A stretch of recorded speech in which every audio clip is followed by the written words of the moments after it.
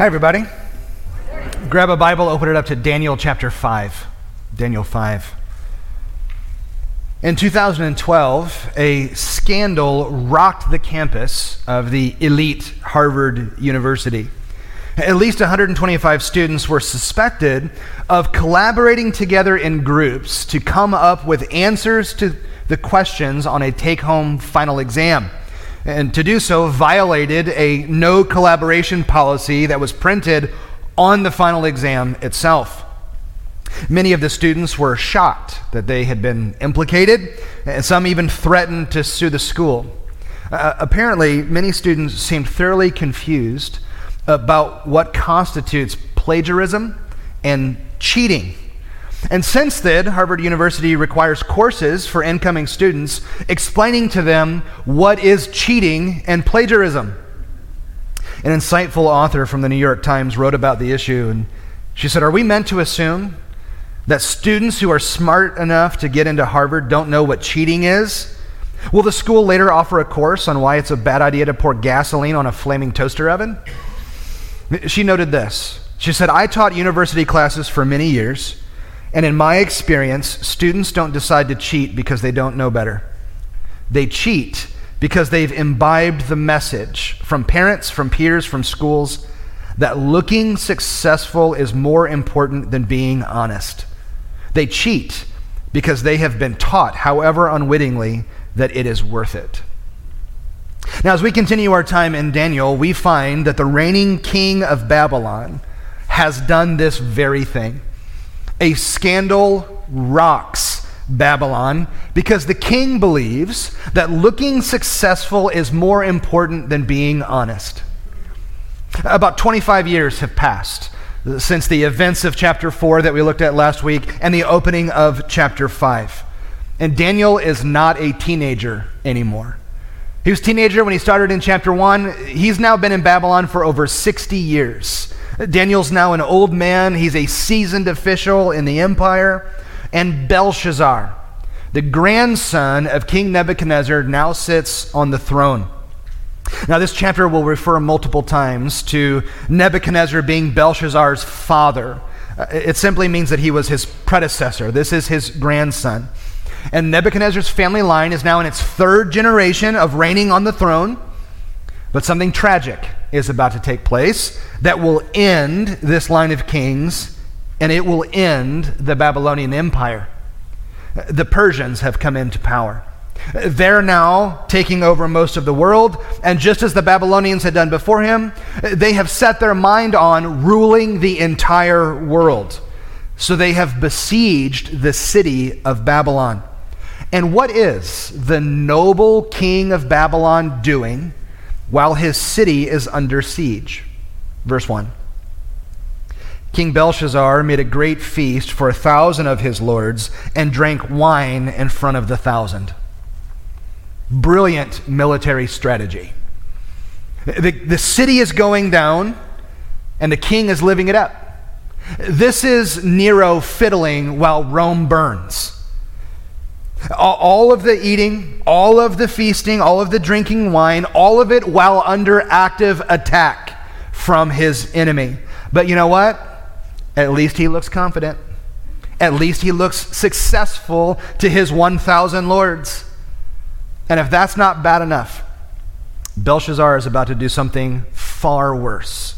He openly taunts the God of Israel. Verse 2. Belshazzar, when he tasted the wine, commanded that the vessels of gold and of silver that Nebuchadnezzar his father had taken out of the temple in Jerusalem be brought, that the king and his lords, his wives, and his concubines might drink from them. Then they brought in the golden vessels that had been taken out of the temple, the house of God in Jerusalem, and the king and his lords, his wives, and his concubines drank from them. They drank wine and praised the gods of gold and silver, bronze, iron, wood, and stone. Now, we've seen these vessels before. We were introduced to them as the book of Daniel opens, chapter 1, verse 1. In the 3rd year of the reign of Jehoiakim, king of Judah, Nebuchadnezzar, king of Babylon, came to Jerusalem and besieged it. And the Lord gave Jehoiakim, king of Judah, into his hand with some of the vessels of the house of God.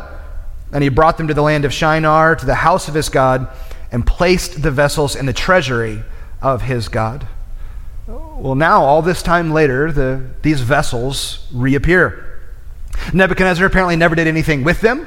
He simply conquered Jerusalem, brings them back, puts them in his pagan temple of his false gods, and there they sit. Now, this is where we got the idea that we've hit every week, that Daniel's a battle of the gods. Daniel's not about Jehoiakim versus Nebuchadnezzar, or even God versus Nebuchadnezzar. It is this contrast of the one true God with the false gods of Babylon. And over and over again, God has prevailed. It's pretty easy to prevail when the false gods aren't even real, but we've seen it story after story. And though it took much, Nebuchadnezzar finally saw the light, and he finally repented of his sin. That's chapter 4, where he's converted. He places his trust in the one true God. Belshazzar, though, he's young, and he's foolish, and he takes this battle up a notch. And not only will he defile God's name by drinking from the cups from the temple, he uses them to toast his false gods. This is not going to end well. So God sends Belshazzar a sign. It's not a dream like Nebuchadnezzar had a couple of times. This one is front and center, physically and literally right in front of his face. Look at verse 5. Immediately the fingers of a human hand appeared and wrote on the plaster of the wall of the king's palace opposite the lampstand. And the king saw the hand as it wrote. Then the king's color changed, and his thoughts alarmed him. His limbs gave way, and his knees knocked together. The king called loudly to bring in the enchanters, the Chaldeans, and the astrologers. The king declared to the wise men of Babylon, "Whoever reads this writing and shows me its interpretation shall be clothed with purple and have a chain of gold around his neck, and shall be the third ruler in the kingdom." You know, the phrase, "you saw the writing on the wall," this is where that phrase comes from. Daniel chapter 5. Now I want you to imagine the scene. The king, his wives, his concubines, 1,000 lords, they're all gathered together. It's a great party, a lot of feasting. The wine is flowing freely. And then Thing from the Addams family shows up hovering midair and starts writing on the wall. Strange event. In the original language here, it's in the Aramaic, indicates that the king was so scared by the sight. The phrase that we have in our Bible is his limbs gave way. The phrase literally translates, the knots of his loins were loosened. It's a phrase that could be a euphemism to let us know that the king was so scared he had to go put on a new pair of pants. If you're picking up what I'm throwing down. But God sent this hand not to scare him, but to send a message. And the king is scared, and he's also clueless. He can't read it. It's a language none of them know. He has no idea what it means. So just as his grandfather had done before him, Belshazzar sends in for all of the wise men and the enchanters and the magicians that come in from all of the empire, and maybe they can read it and they can interpret the writing. And just as had happened so many years before, none of them can help. But then a voice from the back of the room echoes over all of them. It's the queen. And the queen says, "Oh, king, there's a man in your empire that Nebuchadnezzar promoted into all of these positions. He's known for having gifts like this. You should call Daniel, and Daniel will help you." So the king does just that. Just like his grandfather before him, he calls in Daniel when no one else could help. And just as had happened so many years before, Daniel can once again help when no one else could. And when Daniel gives Belshazzar the interpretation of this writing on the wall, we, the readers, are presented with a very clear contrast. There's a contrast between Daniel and Belshazzar, between Daniel's character as a man of God and Belshazzar's character as a corrupt, scandalous king. Again, the king is corrupt. He initiated this scandal. He's the one who called for the vessels to show off in front of his lords. He's defiling God's name. Daniel, however, Daniel refused to be corrupted. We've seen it over and over again. We'll continue to see it next week in chapter 6 in a lion's den. He faithfully follows the Lord while he swims in the sea of corruption that is Babylon. Belshazzar allows the faith of his grandfather to fade and to be corrupted. Daniel's faithful to the Lord no matter what. No matter the context, no matter the consequence, over 60 years now, he has been faithful in Babylon. So by looking at Daniel's words to the king here, we're seeing what he says, we're seeing Daniel's example. We find for us a means to avoid corruption, a way out of being described like Belshazzar, who's corrupt and scandalous and sinful. We see a way to avoid all of that corruption. Here's how we do it. Number one, we recognize God's holiness. Now, Belshazzar's big problem through this whole text is the fact he did not see the God of Israel for who he is. He does not see God as the holy, righteous, pure, magnificent God that he really is. Rather than calling out to God in his time of need, which he could have done, he doesn't call out to God. I mean, his city's under siege. His life is in imminent danger. In fact, at the end of chapter 5, Belshazzar is dead. We just get a glimpse of him. His life is over. And he's in this place, and instead of asking God for help, he's partying with his friends to show off. And on top of that, he defiles God's name by taking these vessels from the temple and toasting false gods with them. Rather than praising God for all of the majesty and the glory and the greatness of Babylon, which Nebuchadnezzar had finally learned to do, he turns towards the idols of wood and bronze and stone and iron and gold and silver. The faith that Nebuchadnezzar had proclaimed 25 years prior is gone. It's been corrupted by Belshazzar's refusal to acknowledge God's holiness. In contrast, there's Daniel. Here Daniel stands, who has spent his entire life recognizing the holiness of God. From the time he enters into Babylon as a teenager in chapter 1, he's this young man, but even then, he's proving himself to be faithful. He's a person who understands the righteousness and the holiness of God. He remembered God's holiness when he refused to defile himself with the king's food in chapter 1. He remembered God's holiness when he refuses to bow to the pagan idols of his day. He remembers God's holiness when he proclaims the truth to Nebuchadnezzar. He stands before the king and calls the king to repentance and to faith in God. Sadly, I think one of the primary reasons for corruption among God's people is we fail to recognize God's holiness. Yet if you just flip through the Bible, it becomes immediately clear that yes, God is loving. Yes, God is merciful. Yes, God is powerful. Yes, God is wise. But his chief characteristic is his holiness, meaning he's set apart. He's different. He's other than us. He is uncorrupt, unlike his creation. Psalm 99, verse 3. Let them praise your great and awesome name. Holy is he. The king in his might loves justice. You have established equity. You've executed justice and righteousness in Jacob. Exalt the Lord our God. Worship at his footstool. Holy is he. This is who he is. Yet the biblical concept of holiness is not limited to God.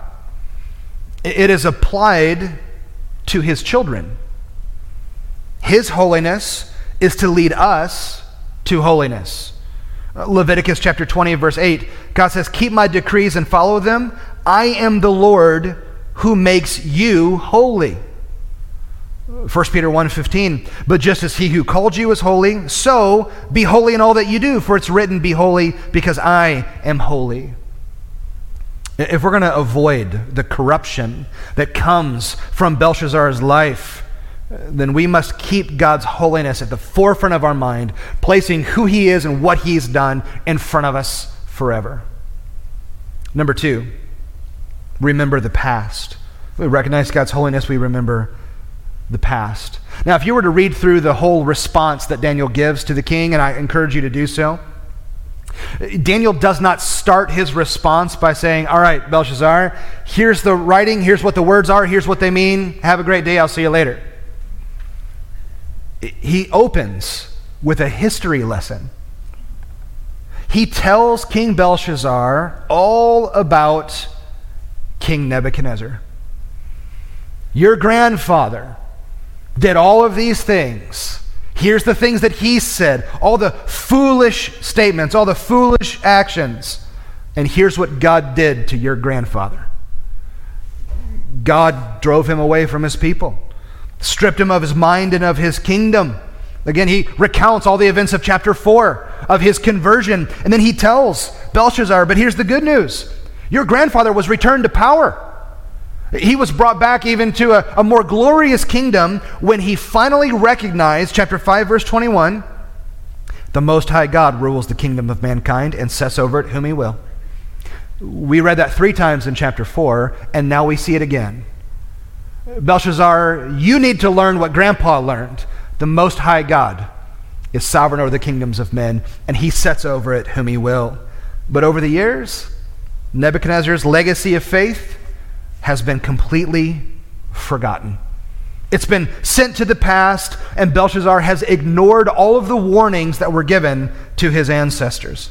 Verse 22, Daniel says, and you, his son Belshazzar, have not humbled your heart, though you knew all this, but you have lifted up yourself against the Lord of heaven, and the vessels of his house have been brought in before you, and you and your lords, your wives, and your concubines have drunk wine from them. And you've praised the gods of silver and gold, of bronze, iron, wood, and stone, which do not see or hear or know, but the God in whose hand is your breath, and whose are all your ways, you have not honored.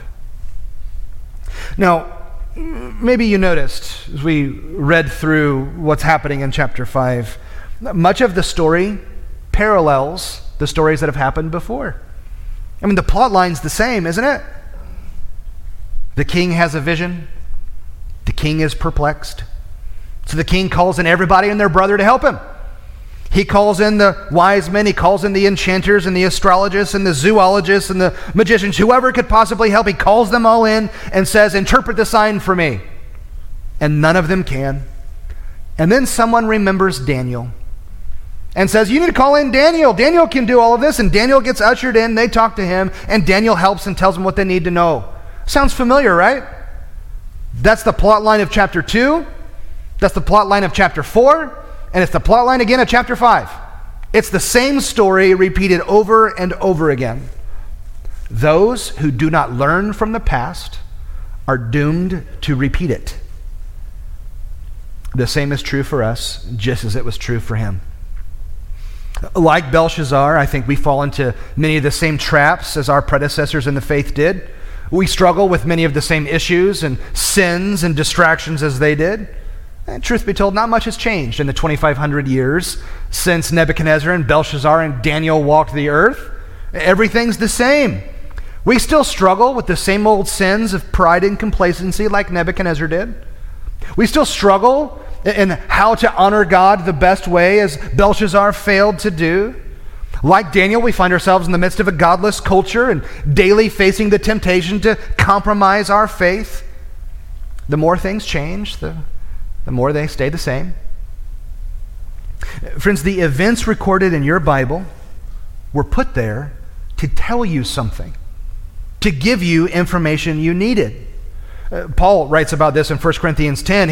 He looks back at all of the terrible things that happened to the ancient Israelites as they wandered in the desert after the Exodus.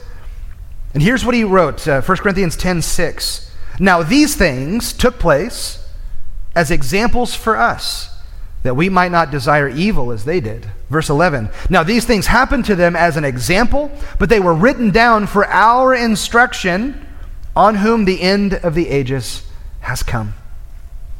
One of the reasons that personal Bible study is so important is that it gives you the opportunity to see all of the examples both good and bad, of those who've come before us. And in Daniel 5, you get one of each. Belshazzar is a terrible example. Daniel's a great one. We are called by the New Testament to look to them as examples. How do we respond to them? The Bible speaks to our lives today because the Bible speaks through their lives then. And you and I can avoid corruption by remembering the past, looking to those who have gone before, and learning the lessons that they learned when they learned them. Now, as you can imagine, character corruption doesn't work out well. It never does. And it didn't work out for Belshazzar. Again, we get a whisper of Belshazzar's life. He's dead in the last verse. It's over. But before he dies, there may be no worse judgment in the Bible given by God than the one that he gives to Belshazzar. Verse 25.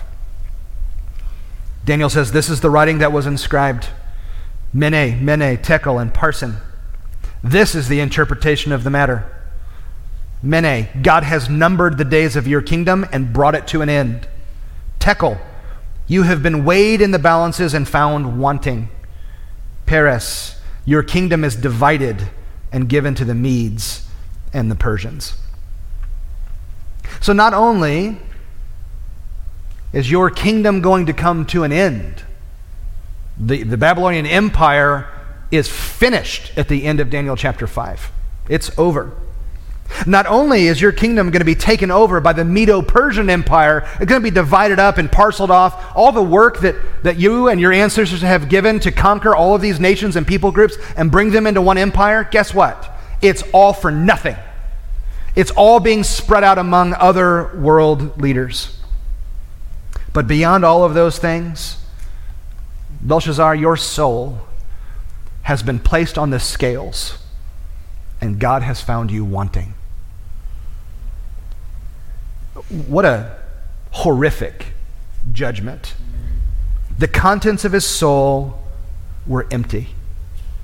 The text quite literally says Belshazzar was weighed and found to be weightless. There's nothing there.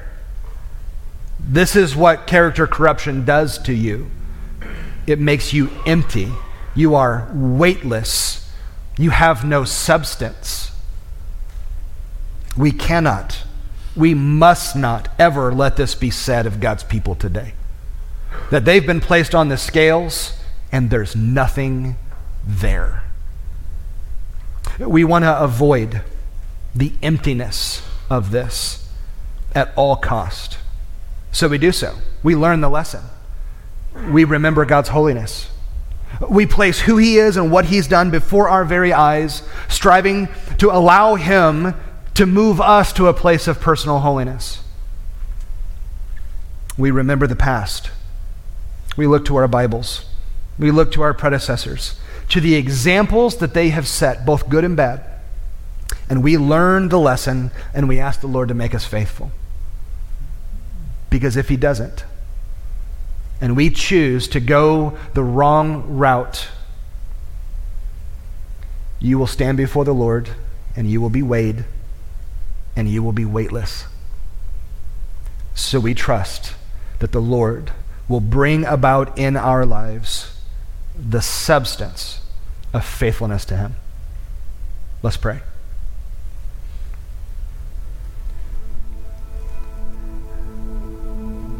Father, we place you before our very eyes. We look to you for who you are, for what you've done. We dare not forget. In fact, every single week at this time, we pause and we purposely place you before ourselves. And as we remember your holiness, that this is who you are, this is what you're about, we remember the past. We look to Jesus, the one who stood in our place as our substitute and gave his very life so that we could be forgiven of sin and granted the hope of eternal life, so that you could transform us into the people that you've called us to be, people of substance, of faithfulness to you. So we take a piece of bread and a cup of juice, and we remember the body and blood of Jesus. And as we do, we are reminded once again of your holiness that executes judgment on sin. And as we do so, we are reminded of your overwhelming love for your people. That in your holiness, you execute judgment on sin, but because of your overwhelming love for your people, that judgment went on the cross to Jesus Christ instead of to us. Thank you for the mercy that you've shown as evidenced in Jesus. It's him we remember now, and it's in his name that we pray. Amen.